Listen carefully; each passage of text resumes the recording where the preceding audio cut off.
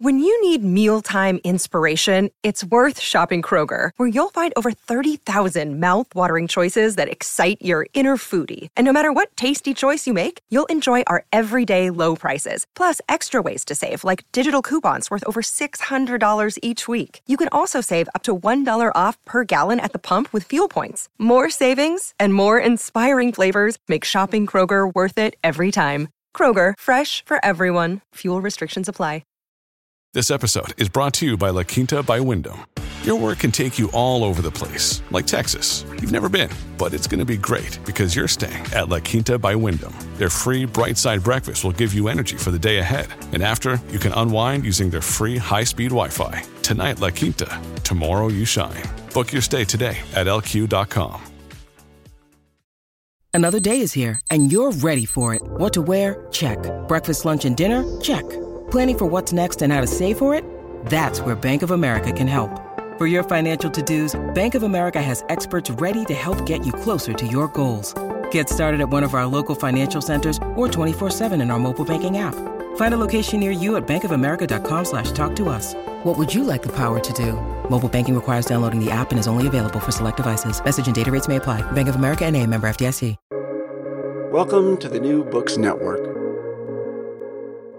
I'm Caleb Zachrin, assistant editor of the New Books Network, and you're listening to New Books in Scholarly Communication. Today I'm speaking with Ian M. Cook, editor-in-chief of Allegra Lab. We're discussing his new book, Scholarly Podcasting: Why, What, How. This book features interviews with 101 podcasting academics. It's a fantastic resource and guide for those looking to bring their educational mission to a wider audience.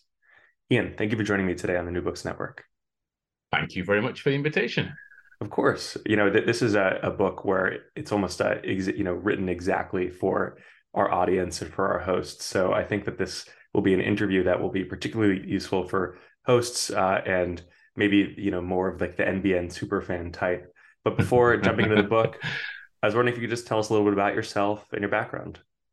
Sure. Yeah. So I'm a social anthropologist. This book was sort of an accident because really my, at least initial research interest is like urban anthropology. Did a lot of research in South India and looking at, doing research in a smaller city called Mangaluru, looking at urban change and working a lot with door-to-door salespeople, rickshaw drivers, and housing and land brokers. And then after I did that, that was basically the PhD research. And after I finished that, I was, what you do when you finish the PhD, starting to apply for jobs. And I used to be a host of New Books Network, New Books in South Asian Studies from about 2015, I think, 14. And I absolutely loved it. And then I started to think a little bit more seriously about how I could interrogate what I was doing with podcasting and what everybody else was doing with podcasting. And then so that's how sort of I took sort of a slight diversion, which was just like sort of a side hobby, side interest, like looking into scholarly podcasting, and then it became this book. So yeah, that was like a good couple of years, and in the meantime, I was working a lot with a wonderful program in Budapest called Olive, the Open Learning Initiative, which is a access education program for displaced people, so mostly for refugees or asylum seekers. I don't know how much everyone listening knows about Hungary, but it's a pretty difficult place for people who are displaced because of the political situation here. So we thought it was very important to have university access for people there as well. So that was sort of my main sort of primary job for the last 4 years. And then very recently, I became, as you mentioned, editor-in-chief of Allegra Lab, which is an anthropology publishing platform.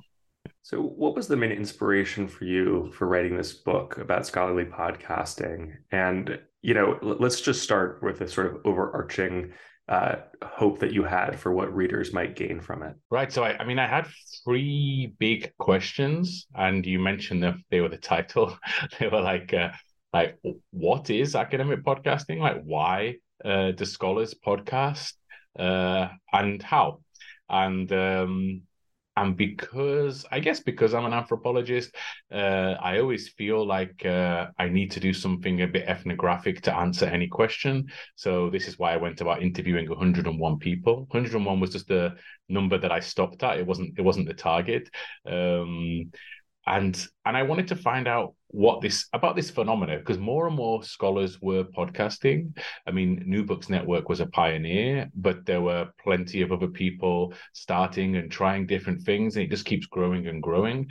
And whenever you see a phenomena as a social scientist, you start to ask these questions like why, what, and how. And so what I wanted to do is I wanted to find a way of representing the diversity of scholarly podcasting, and to allow those who podcast to speak about what they were doing, how they were doing it, and why they were doing it, which is why the book, I mean, sometimes I say I wrote a book, but I wrote very little of the book. If you've read it, but most of the book is just quotes. Basically 90% of the material in the book is just quotations from the people I interviewed, because as you might imagine, scholars who make podcasts are pretty good at talking, and so often they were saying things in ways that were super articulate and erudite. And when I started to do the sort of regular social science thing, like write around it and then make an argument, have a quote, back it up, it felt really disjointed and a little bit cold. So I was like, okay, let's instead sort of curate these quotes and create a book from which people can draw different strands of inspiration depending on what they wanted to do with a scholarly podcast. Because of course, as you know, there's a podcast like the one we're doing now, which is a discussion based podcast. There's ones which are more sort of crafted audio storytelling. There's some that are more, group discussion, and there's some that are more, experimental and playing with sound to try and affect certain resonances with their listeners. So there's many different ways in which you can do a scholarly podcast. And of course, there's as many disciplines within the scholarly podcasting world as there is, disciplines in scholarship in general. So I wanted to have a book that wasn't like this sort of really strong, like straight argument, which is often what we're made to do when we produce written scholarship. Instead, I wanted to have this book that you could sort of dip in and out of and try to understand from the perspective of the podcasters what it was they're doing and why they're doing it. So you mentioned that you started with New Books Network in about 2015. So you've been doing scholarly podcasting for quite some time. And I wonder if you could talk a little bit about, what you've seen from podcasts, how it's evolved and changed in that period, and also just where you see it like evolving in the future, and what role you see it as playing in, just increasingly playing in the academic community at large. Yeah. Unsurprisingly, as somebody who makes a podcast and as someone who wrote a book about podcasting, I think it's super exciting. I think it's brilliant. I think there is the potential to really liberate knowledge in many different ways. There are worries, and I'll talk about the worries in a minute. But before I get there, maybe just to say what's great about it. I mean, I think New Books Network is an amazing resource. Let's be honest.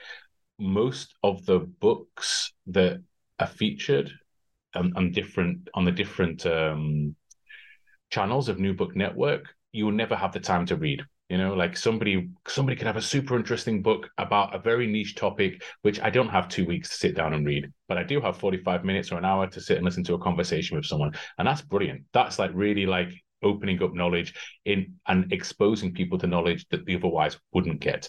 Even if you're an academic, you have very little time to read outside your hyper-specialized field, right? And I'm a urban anthropologist, South Asia. I read stuff in that field.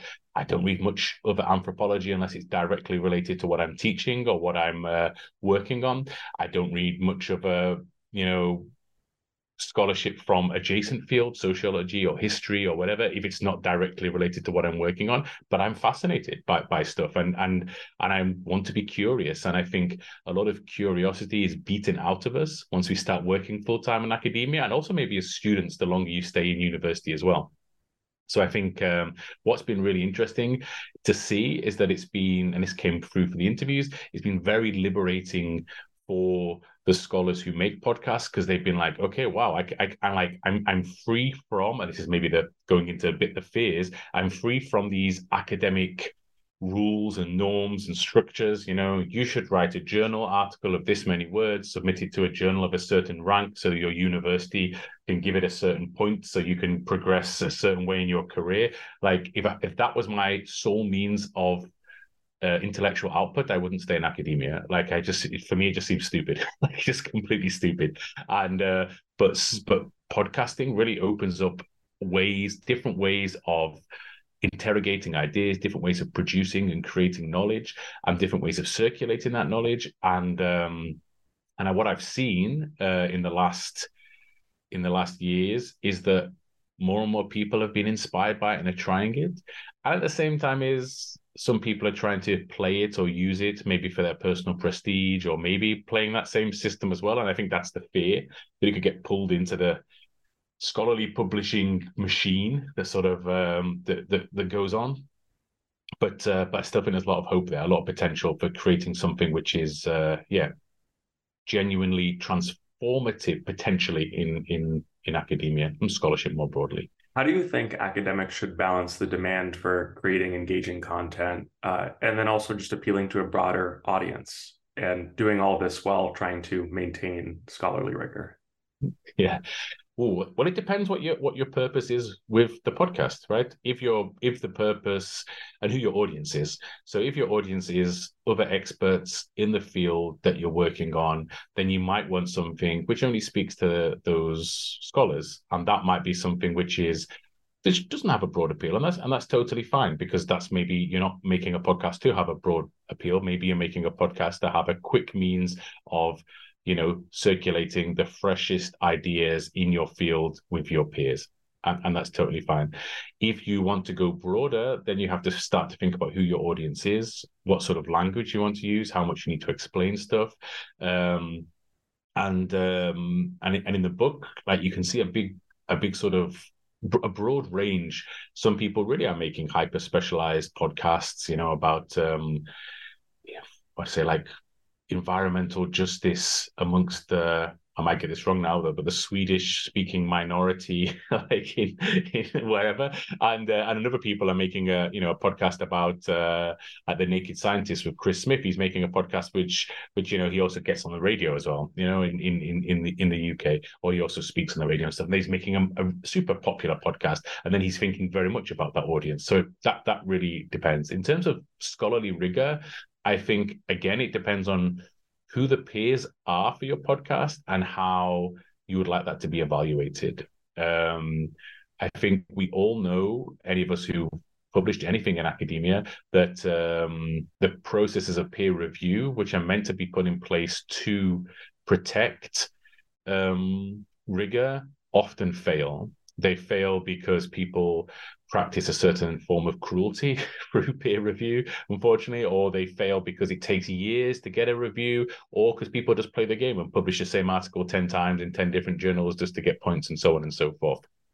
Something quite different happens with a podcast, especially when it's not really being ranked, because because it just goes out there in the world. And let's say, for example, like you make this podcast today and you say something which is incorrect, and then you could be like, okay, next episode of the podcast, if it's a serialized podcast, you just issue a correction. So, you know what, guys, last time I said the tallest mountain in the world was Mont Blanc, but I was wrong. It's, whatever. And then, and get on with it. And it's a different way of interacting with knowledge and how it's being assessed.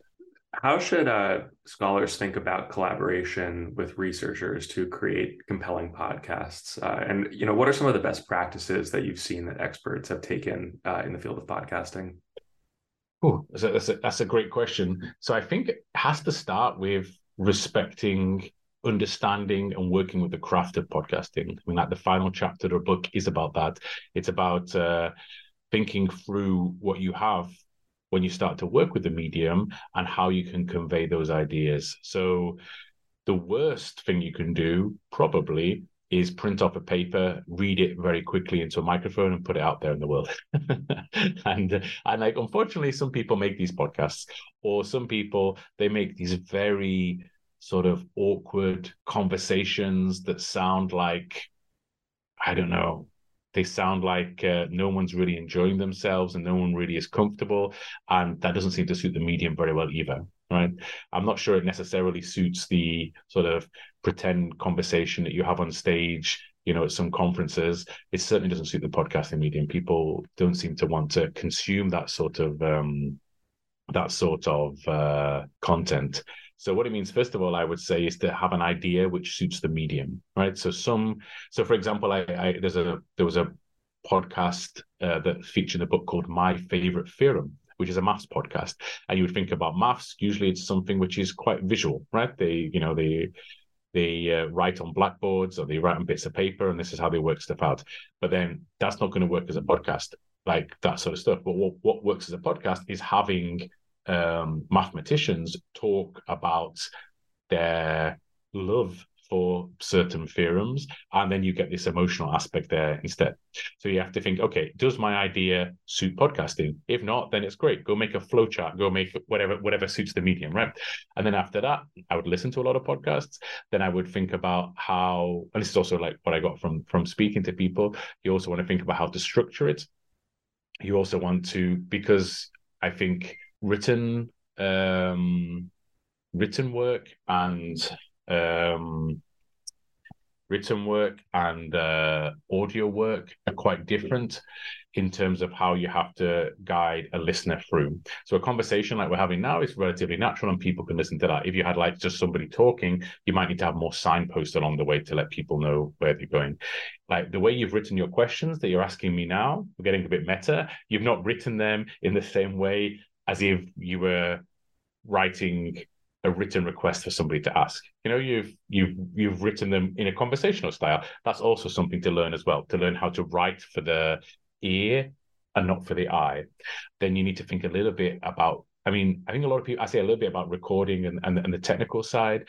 As you know yourself, it's not super complicated. It's rather just paying attention to some basic things, just to be in a quiet room, use headphones and know where the microphone is placed and how close you should be to it. But that's still important to think about. And then to learn a bit about editing as well, which is, I think, really important. So I know some podcasters don't edit, and I think you can... they don't edit themselves. Sometimes they, hire a student to edit their stuff for them or whatever. But I think everyone should edit at least one or two of their own podcasts if they're doing an interview style podcast, because then they realize how they ask questions, how they pause, how they speak, and so on. And then again, to think about your audience when you want to distribute it and so on. And this sounds like quite a daunting prospect, but I would say that's the same sort of things you have to follow whatever form of scholarly media you're producing, whether it's text or audio or film. You need to think about all of these aspects, like running through the whole thing in different ways. Yeah, following up on some of those things that that should be considered before starting, I'm wondering, what are some of the unique challenges that come with producing podcasts about academic research and scholarship? Are there any additional things that a person should consider before covering something? Just to answer the same way I did the previous question, it's about thinking about the medium. And otherwise, there are things that change when you work with a publicly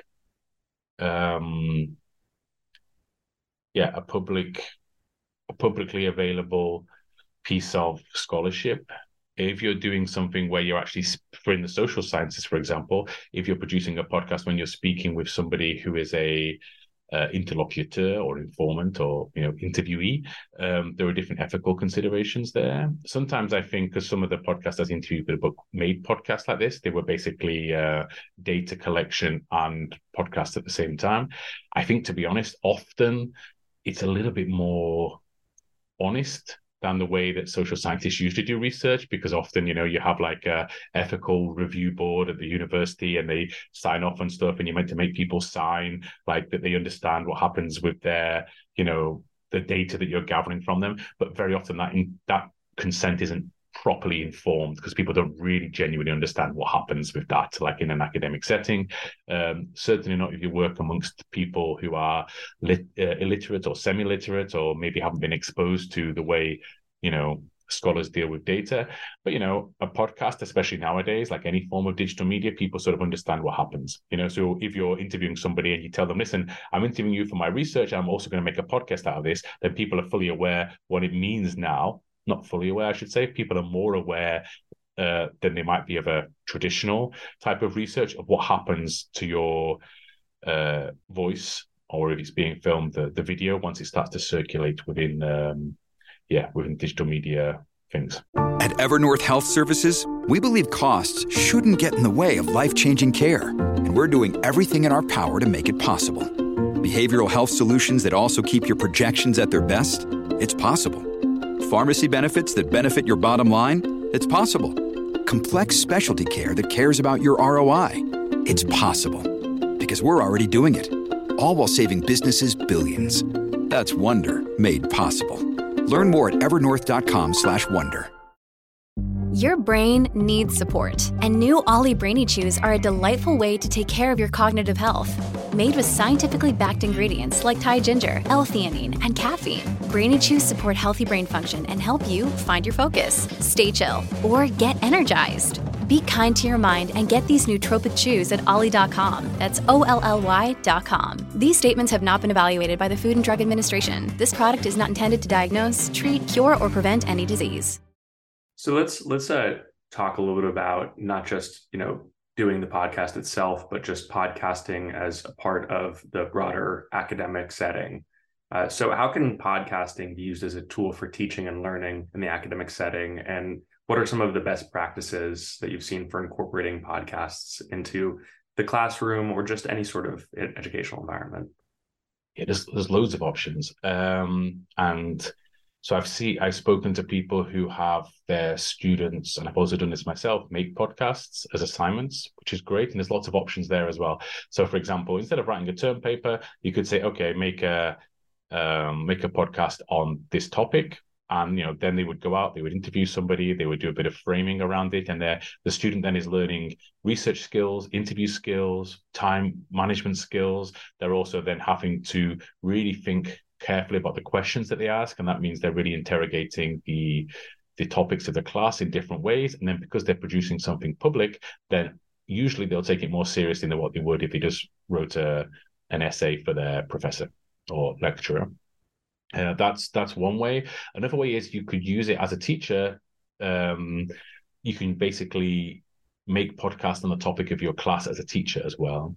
If you're working in a field where it's fast moving. I spoke to a scholar who works in the field of energy, and he was saying, like the amount of time it takes for something to come out in a peer-reviewed journal, the field has moved on so fast, and so, but he can interview practitioners in the field, and he can share this podcast with the students. The students then can get a good feeling, and of course, it's not realistic that you can bring in all these experts into the classroom, and they might not want to do that, but they might give their time for a podcast, and they can sort of promote themselves or whatever. Or it's also, that people like to feel that they're experts, and then this can also be another way you use it. Other people have just assigned podcasts as listenings to go alongside readings. That's super useful and super great. And then I also really like people who have decided to make collaborative podcasts with the students in their class. And different people take on different roles within a podcast series. Maybe someone's doing the research, someone's doing the interviews, someone's doing the editing, and then you really work together with the teacher to produce something together. And it's a really powerful way of using podcasting as well. And I should also mention that in the back of the book, you do have a resource that kind of outlines like a potential schedule that a teacher could use. In addition to that, another resource you just have a list of the 101 people that you interviewed. And I was wondering if you could talk a little bit about, some of those interviews. I should also note that there are, you interviewed two people as being directly associated with New Books Network. There's another host who hosts a podcast called Democracy Works, who also does some work with the New Books Network that you also interviewed. So I was just wondering if you could talk a little bit about some of those interviews and, what you learned, if there was any patterns that you saw or anyone that was, had some ideas or suggestions that you thought were really fascinating. Yeah, so it was quite an eye-opener for me how many people responded. So as I mentioned, like sort of my previous research project when I was, sitting on rickshaw stands in an Indian city, like struggling to learn a language, trying to fit in with certain sort of macho culture and and then to slowly build up trust and get interviews. And I was imagining I might have to do something similar-ish with this project, in the sense, maybe reach out to people on social media, start to like some of their episodes, comment on them, build up a relationship, and then ask for interviews. But actually what happened was, and I did listen to all of the podcasts that I feature in the book, but I started just sending out emails and putting stuff on social media, and people just said, hey, yeah, I'd be really happy to talk about that. And the cynic could say, academics like talking about themselves, but I think the more interesting thing is that doing a podcast is quite a reflexive process. So when you start to do it, you start to think about it, which is actually why I made the book in the end, because I started to think about it by doing it. After we've made this podcast today, I imagine you're going to listen back to it and maybe cut bits out or edit stuff. I don't know. And then you start to then think, you know what? I wish I'd asked that question a different way. Oh, it wasn't interesting that when I asked that question, he didn't quite answer it. I wonder if, and you start to think like this, and it's really great, I think, in terms of making yourself think about the processes that you produce. And also, it's also a very weird and wonderful thing when you do make a podcast and you put it out in the world and people respond to it, which is not usually the case unless you're a superstar academic. I write a research paper, it goes in a journal, maybe I tell people about it, and then people might like it on Facebook if I put it on Facebook, but no one's really interacting with it. But people do interact with a podcast, and I think this is also causes self-reflection on the side of the people I interview. So then, anyway, so that's all the preamble to say I just started interviewing people. And of course, because of my networks, I got more people in certain fields. Then I started to push out to say, okay, I've not really got anyone in the natural sciences, so let's find a biologist, let's find a virologist, and reach out. And of course, I'm limited by language as well, and there's podcasting in every possible language. And so, I started to do that, and then I would basically have Zoom interviews with people. And this was mostly during lockdown, the first lockdown. So this was sort of my lockdown interview series. So, I had the family all trapped in at home, and then every now and again I would just disappear into the bedroom and then interview someone. And so many interesting things came out. But I would like to think that most people enjoyed the process of talking through these things and pushing them to think about stuff which was sort of bubbling away in their minds that they hadn't thought about before. And I used to, of course, it was a semi-structured interview, so I had a certain set of questions, and then this developed along the way. And then only when I got to the end, then I started to interview not only scholars who make podcasts, but scholars of podcasting, media studies scholars as well, to try and think through some of these questions with them. And their interviews are also featured in the book as well, sort of as a way of doing some sort of theoretical-ish or analytical framing to the interviews themselves. Did I answer your question, Curly? Yeah, absolutely. I guess I think for podcast listeners, oftentimes they're for me personally, I first sort of discovered podcasting, I guess probably when I was, in high school. And it was this really exciting thing. One of the people you interviewed, Dan Carlin, Hardcore History, which is, I think, kind of in the history podcasting world, he's a bit of a legend. And it was just this really exciting way to learn about things that I didn't get to learn about in the classroom in a fun and an engaging way, especially because I had, long bus rides to and from school.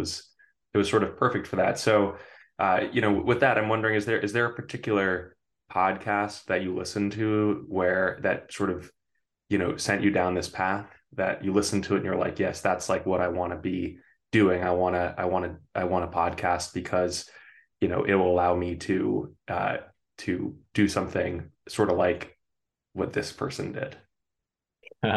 So, that's a good question before that. I just want to reflect a little bit about interviewing Dan Carlin. So, like, of course, he's a podcasting superstar. So usually it's always difficult with time zones, right? But the only time he was available was something stupid like 3 o'clock in the morning. So I said, okay, like I'll interview him at 3 o'clock in the morning. But the problem with interviewing somebody who's interviewed a lot is that he has a set stock of stories that he tells, and which is fine because people whatever. So I watched a bunch of his interviews or listened to a bunch of his interviews before, and then I knew he had this story about when his mother-in-law told him he should make a podcast or something like this, and I was like, oh, so I was always like, I know your mother-in-law told you to make a podcast, but like, can we? But then he still told the same story, and then I had to push him a bit more. But actually, what was interesting in terms of how he produces the podcast, because he makes like 5-hour long podcasts, right? To like about whatever topic. And he just goes in and records his voice,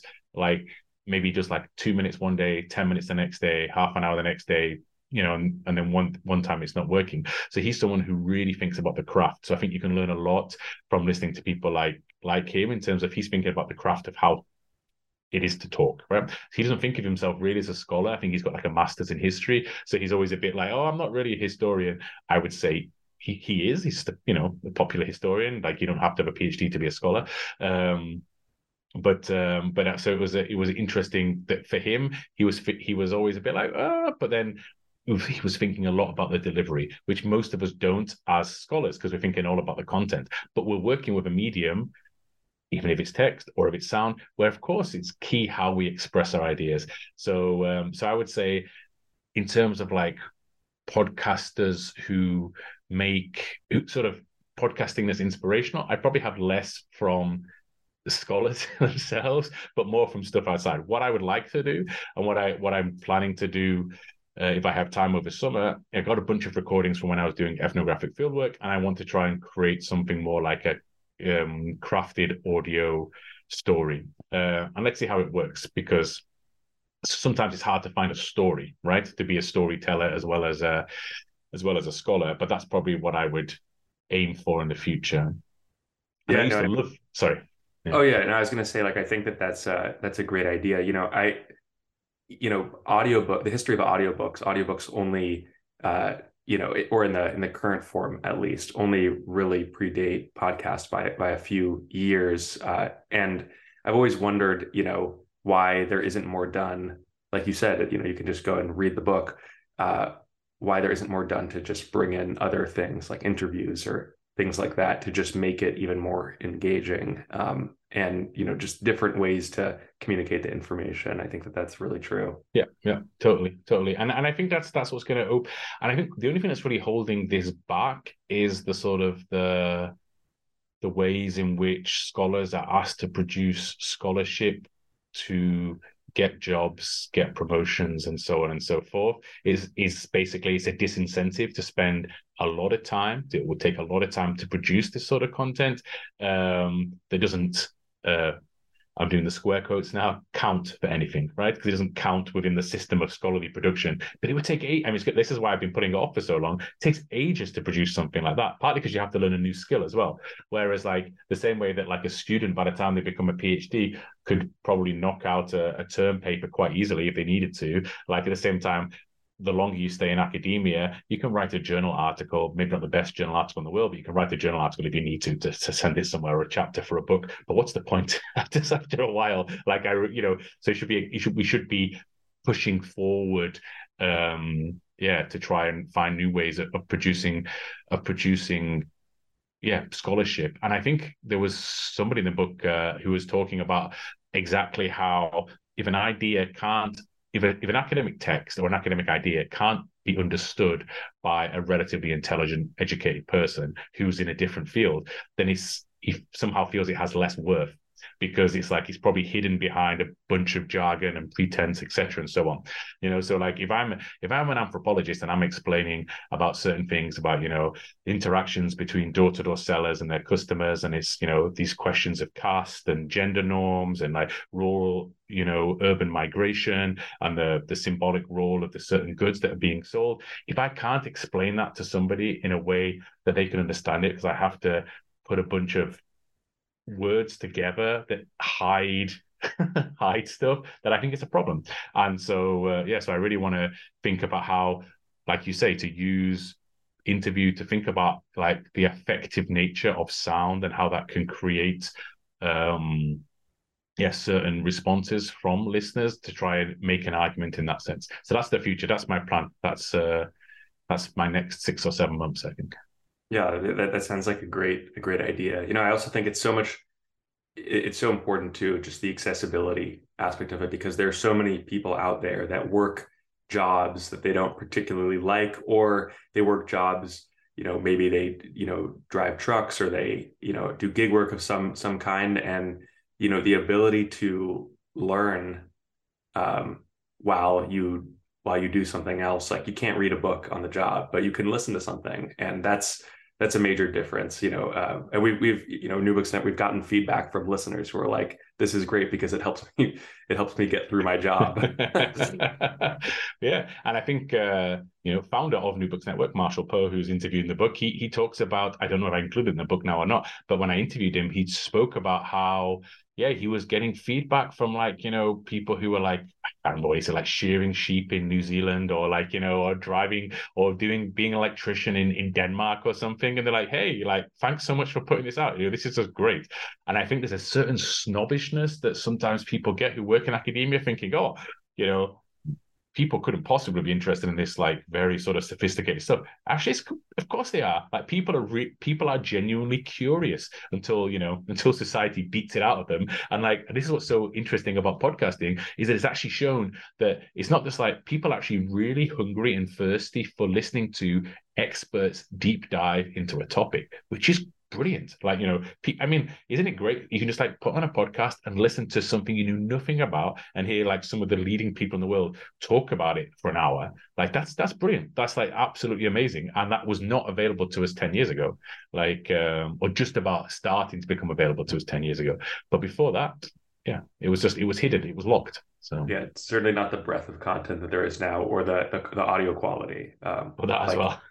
Yeah, the audio quality has really drastically improved the past couple of years. Like, one maybe silver lining of the pandemic was that because so many people moved to work from home, everyone started to think more about what their home audio setup looked like, and that's a big deal. Like, if you listen to some of the older New Books Network episodes, some of the hosts have good mics, but the guests, not so much. Yeah. So I remember one I made, I won't mention the name, but like it was some guy, and it's like, because you send it to people, hey, make sure you're in a quiet room, please use headphones. Like, if you have a mic, use a mic. And some guy like, yeah, I'm in a cafe. And it's just like, you in a cafe? Yeah, and I haven't got a headphones. It's like, like, okay, great. It's like, so I've read your book.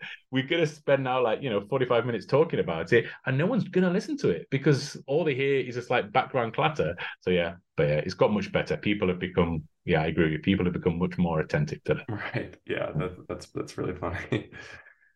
Well, Ian, thank you so much for being a guest on the New Books Network, and for being a host alum. I think when someone has been a host in the past for New Books Network, we like to think of them as always being a part of the New Books Network family. That's but great.